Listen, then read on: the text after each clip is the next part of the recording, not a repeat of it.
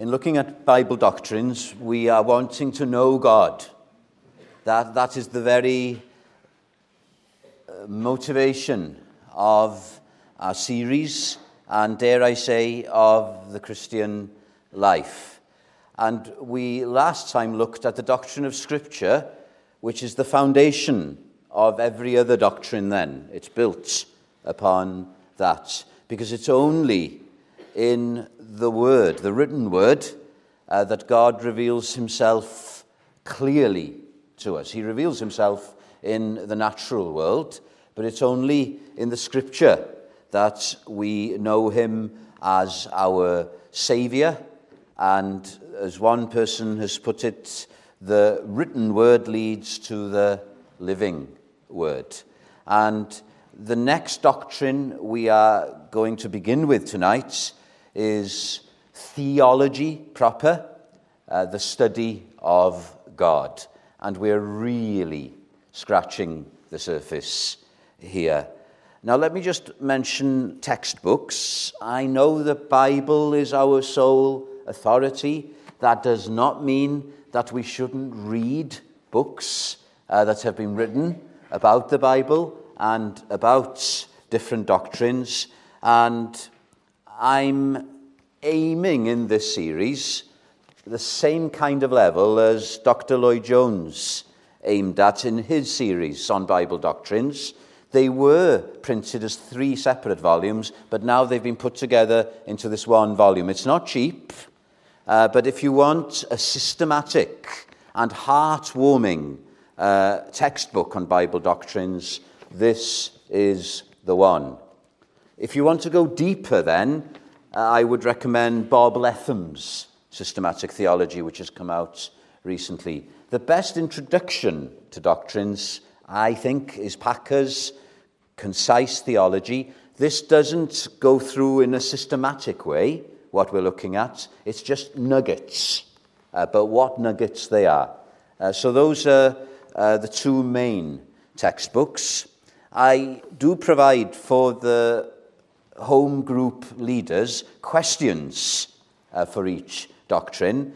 Now, you can hand those out to the people who attend the group, but those questions are primarily for the leaders, and you don't have to go through all the questions in the meetings on the Monday nights. You can just do one question if you like. It's just to open up what we are looking at in the talk on the Sunday evening.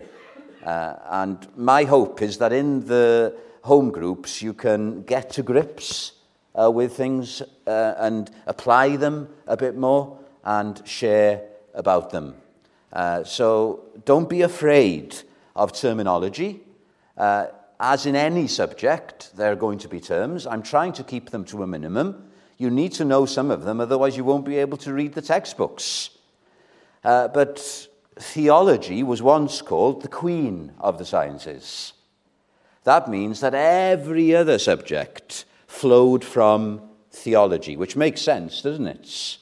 And the 2 universities that are most famous in our country, and at one time they were the only 2, Oxford and Cambridge, they were initially set up to study theology. The other subjects were just add-ons. It's not like that anymore, is it?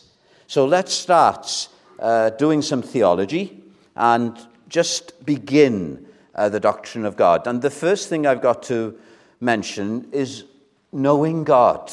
That's what we're about. Do you want to know God? Think of Packer's well-known book, Knowing God. You see, the Bible Bible doctrines doesn't start with you and me. That's our problem. We begin with ourselves and whatever is bothering us, and we want solutions, don't we? And we bring God in, and then we end with ourselves usually. But the Bible starts with God and his great plan of salvation. And we are dealt with then, but it ends with God. All the glory going to God. How does the Bible begin? You will find this in Dr. Martin Lloyd-Jones's book, and you can imagine him saying it, in the beginning, God. And he could say God in such a way, and it wasn't put on. You could tell that this man knows God. Now, that's the kind of theologian I want, and I'm sure you want to be. As Tozer put it, somebody who knows God firsthand, not second hand. Who is God? What's he like? Well, the immediate problem we've got is this. He's creator. We are creatures. Even those who have the most brilliant minds, Lloyd-Jones, Packer, Letham, they are small in comparison to this great being. We are physical. He is spirit, capital S. We are finite. He is infinite. And we are sinful. And he is holy. So before we begin the study of God, we have to say we can't really know God properly. The incomprehensibility of God. 2 words. God is transcendent. What does that mean? He's over and above everything and everyone else. Another word, God is ineffable. Dear me, you say, that's a big term. I know it is. It's hard to explain. Well, that's the meaning of it in a way. God is ineffable. We cannot fully know him. We cannot really describe him to the fullest extent. Let me quote from the Word of God. This is our only authority. No man hath seen God at any time. John 1. The verses we started off with, I'll repeat them. Oh, the depths. This is the greatest mind in the New Testament, the Apostle Paul. What was his conclusion in terms of God? Oh, the depths of the riches, both of the wisdom and knowledge of God. How unsearchable are his judgments and unfathomable his ways. For who has known the mind of the Lord? That is what we're looking at tonight. And who has become his counselor? Or Paul writing to Timothy, in the letter that deals with the appointment of elders, before he comes to that practical matter, what does he say? Now unto the King, eternal, immortal, invisible, only wise God, the hymn we sang, immortal, invisible. God only wise in light, inaccessible, hid from our eyes, is based on that verse in 1 Timothy. Most blessed, most glorious, the Ancient of Days, almighty, victorious, thy great name we praise. This is where we begin. How can such a small, sinful being as I know this great God? If you don't feel like that, you've got to give up. Packer, one of my favorite quotes, one of the questions is about this. We should never forget that theology is for doxology. What's doxology? Praise. The truest expression of trust in a great God will always be worship. It's like the reading we had, Moses.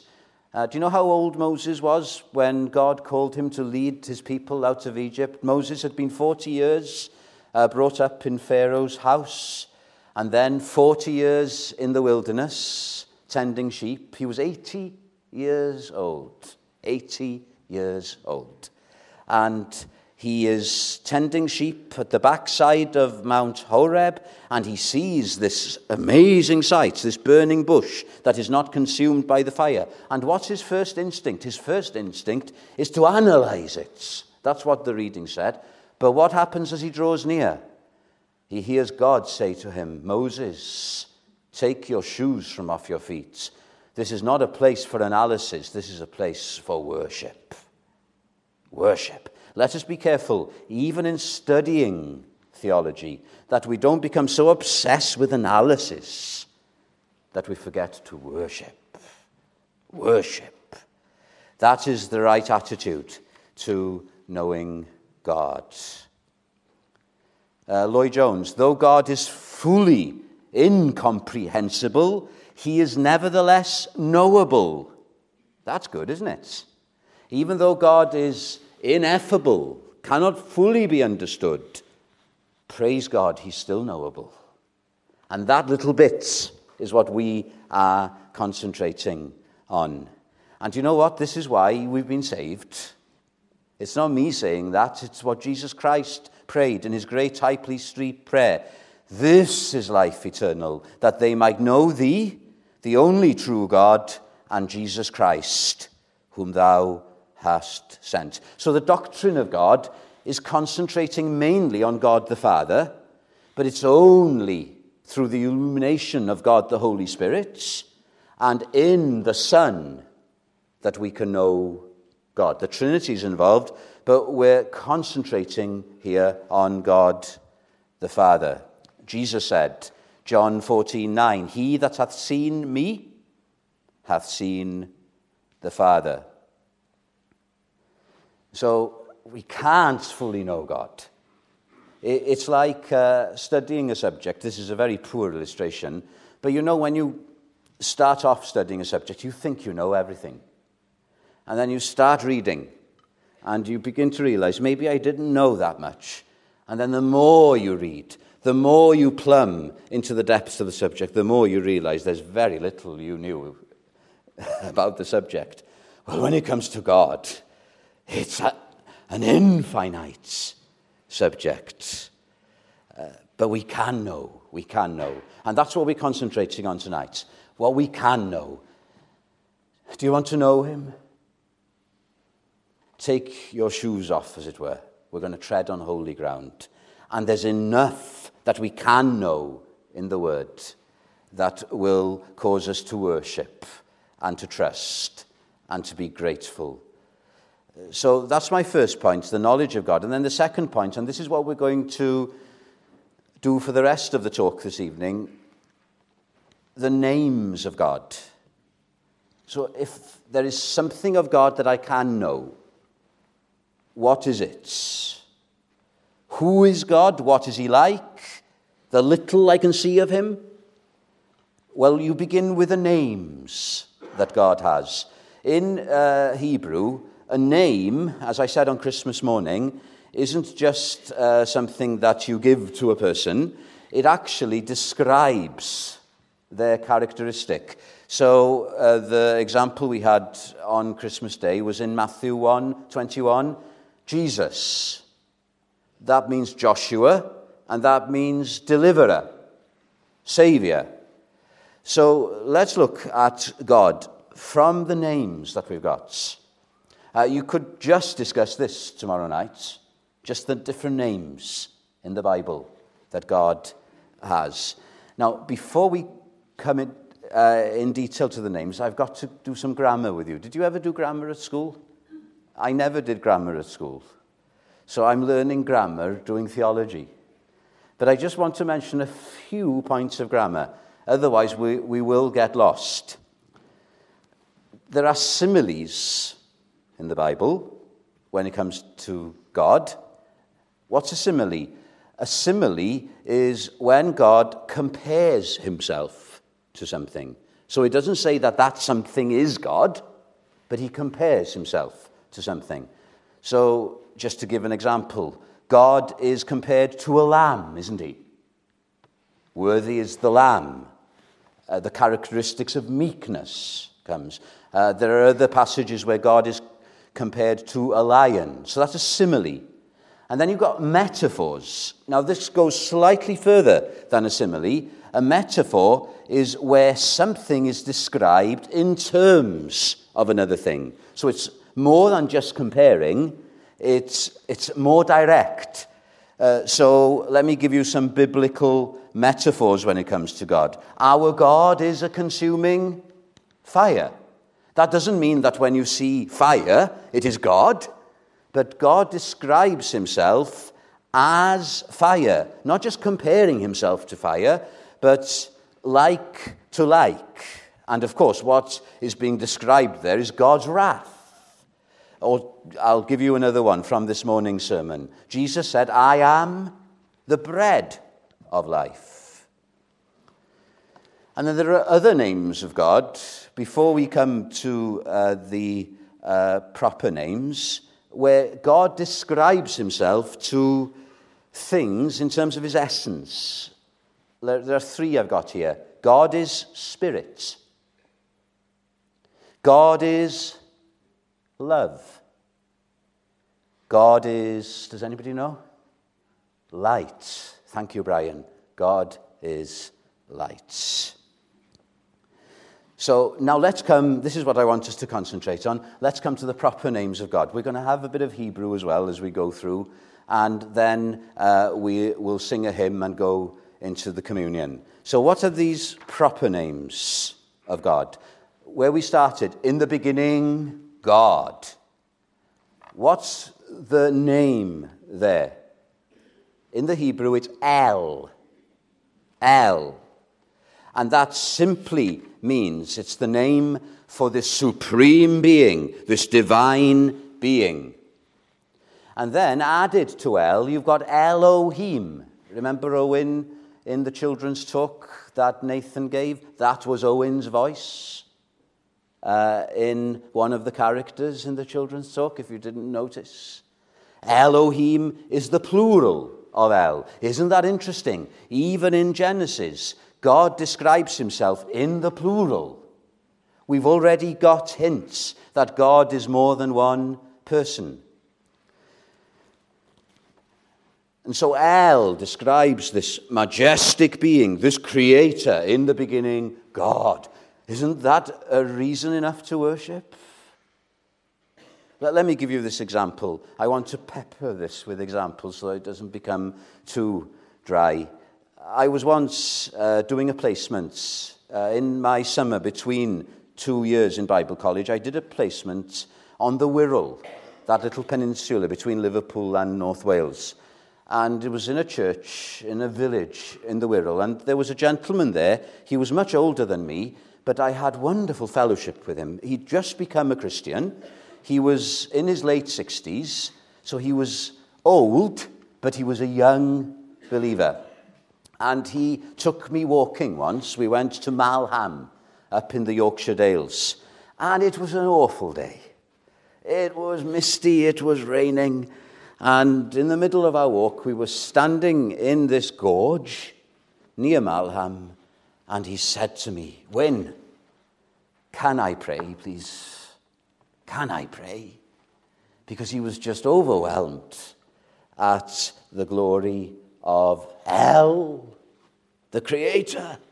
And so in the middle of Malham, in the mist, both of us bowed our heads together.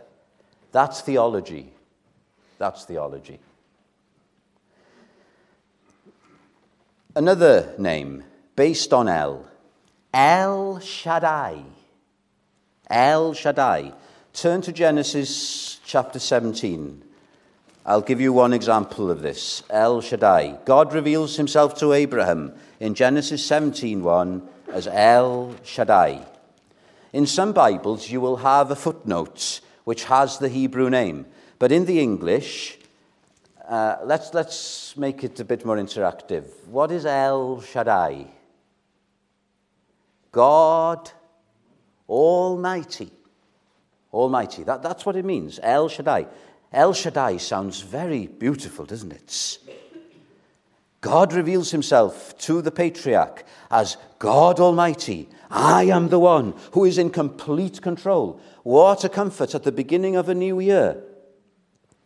We're not living a life that is the result of random events. It is El Shaddai that is in control. And what's wonderful about El Shaddai is it's not just God in control of nature and of all the earth, but he has special control of his children. Father-like, he tends and spares us.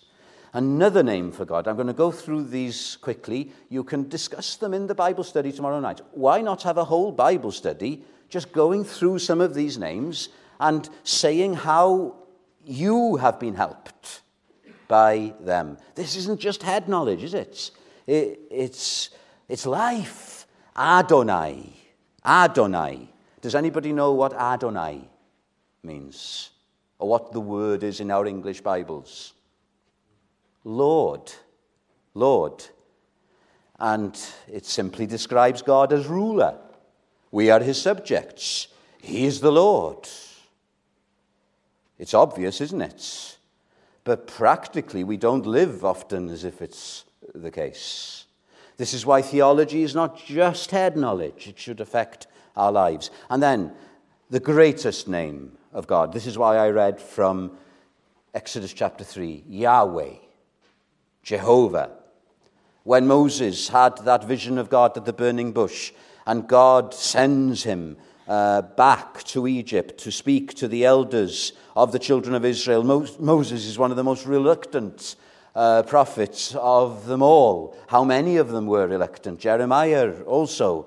And he says to God, when I go to them, they're going to ask me, who has sent you? What am I going to say to them? And you know what God answered? Say to them, I am sent you. And that's in capital letters in our Bibles. That's what Yahweh is. I am that I am.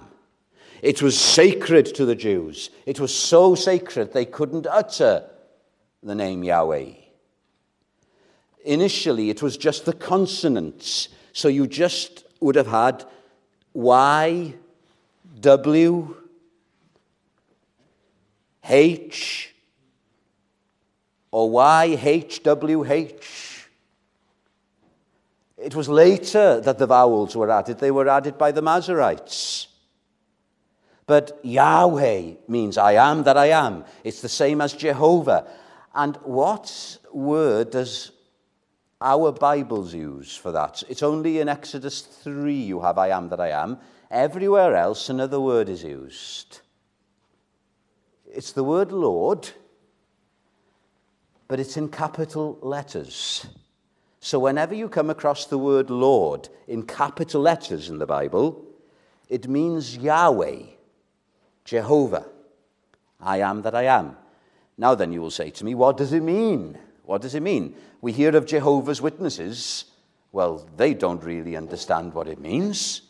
So what is Yahweh? Well, it means God is unchangeable. I am that I am. I was what I was. I will be what I will be. And it's not just his immutability, his unchangeableness in general. It's his unchangeableness when it comes to his relationship to his covenant people.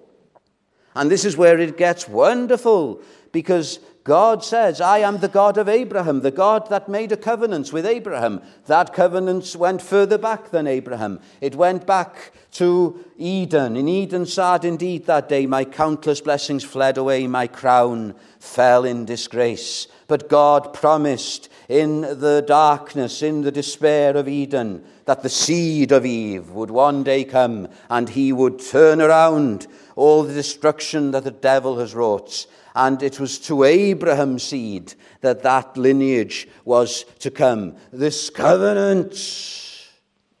God is a covenant God. He makes a contract with human beings. Our first parents, Adam and Eve, were in covenant with God. When we were created, Adam was our head, but Adam failed, and we in him have fallen.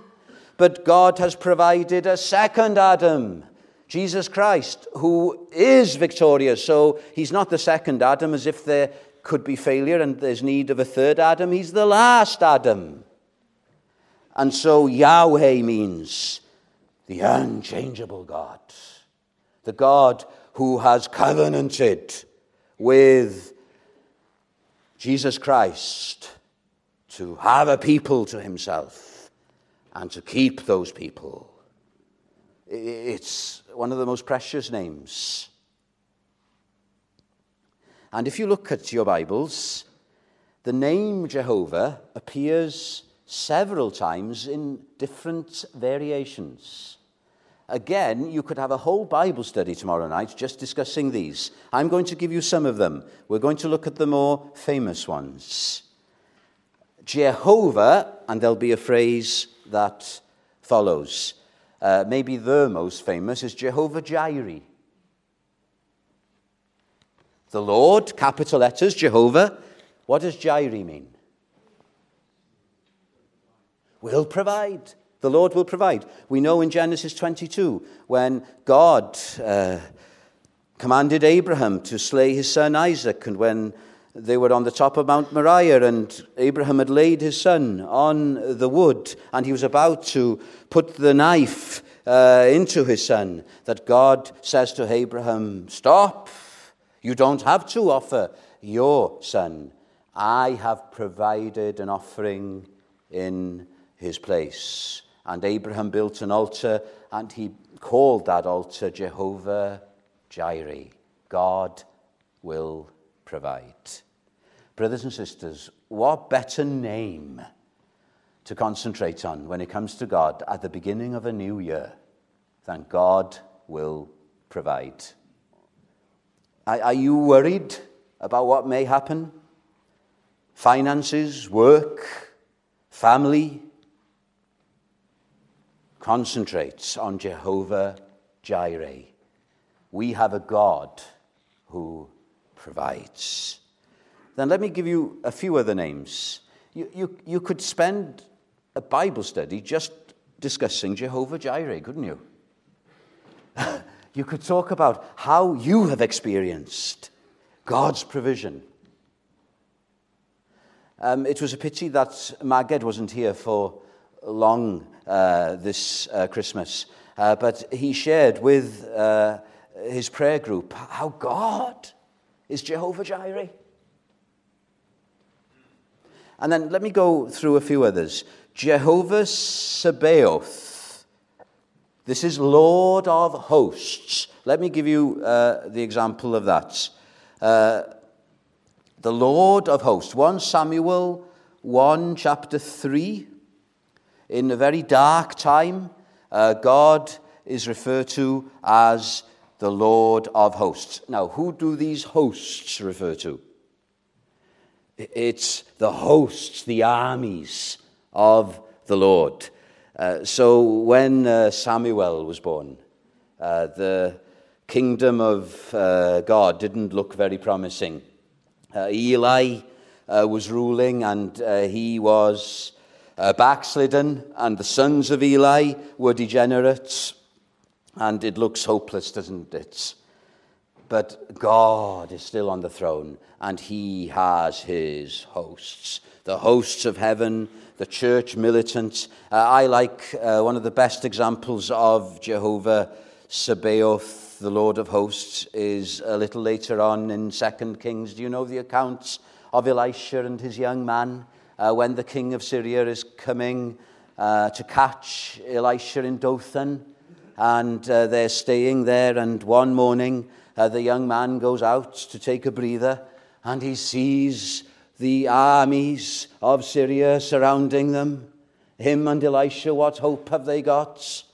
And he does run back, and he cries to Elisha, "What are we going to do? It's all over." He is panicking, and I can imagine Elisha, as one friend of mine put it, smoking a cigar, saying, "It's all right, it's all right."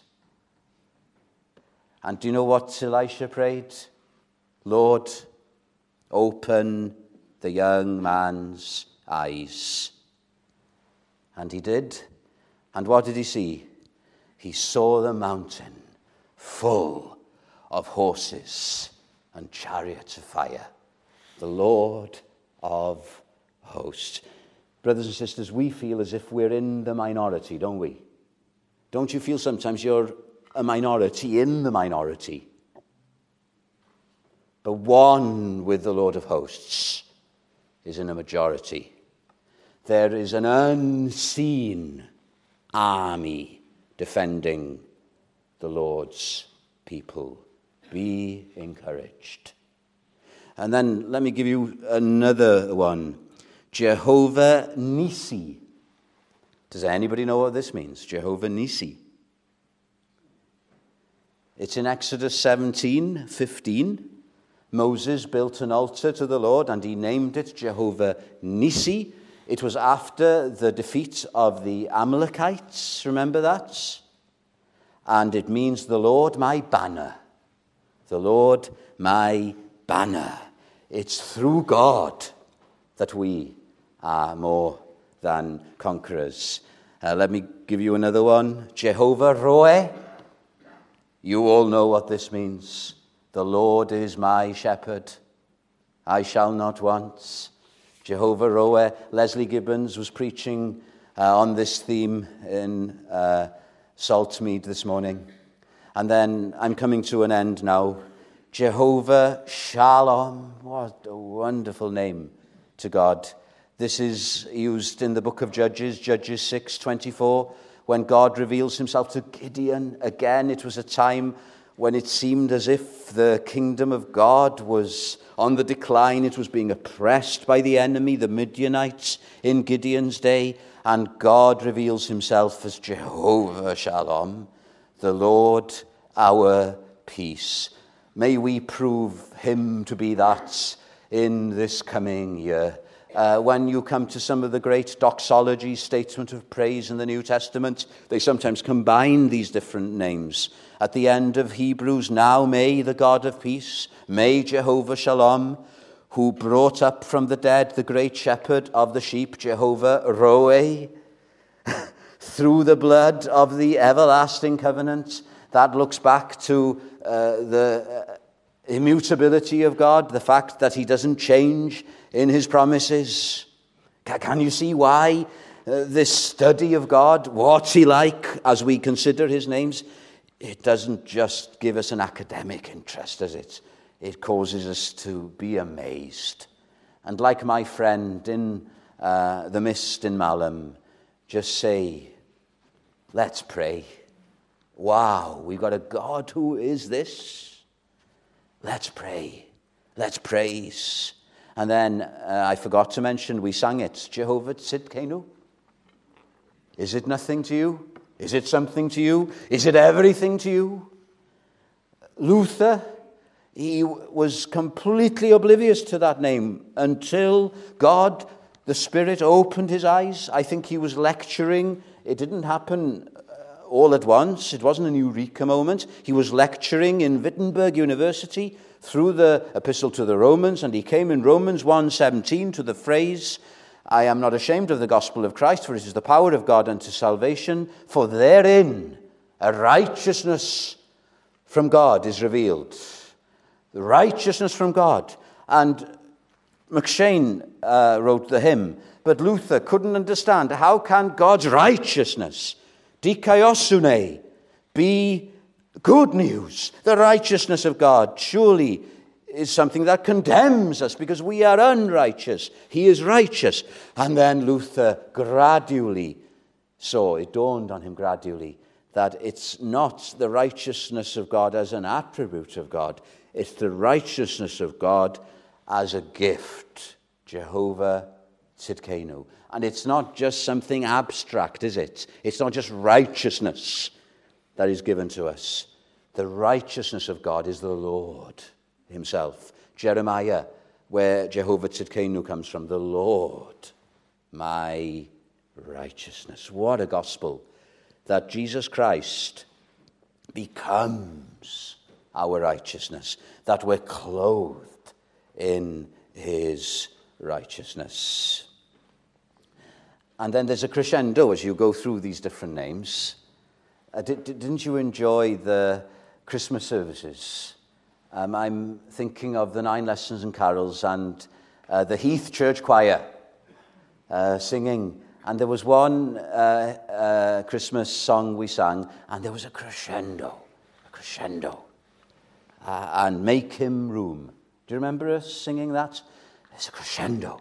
And there's a crescendo throughout the Old Testament, because the ultimate name that is going to be revealed after 400 years of nothing, no prophecies, no revelations for 400 years, and then thou shalt call his name Jesus. Emmanuel, God with us. The mighty ruler, the ineffable transcendent God, now compacted to a person, even a baby. I found the illustration that Andy gave, he who made the starry skies. Now, that is mind-blowing, isn't it? Should be held in the arms of Mary.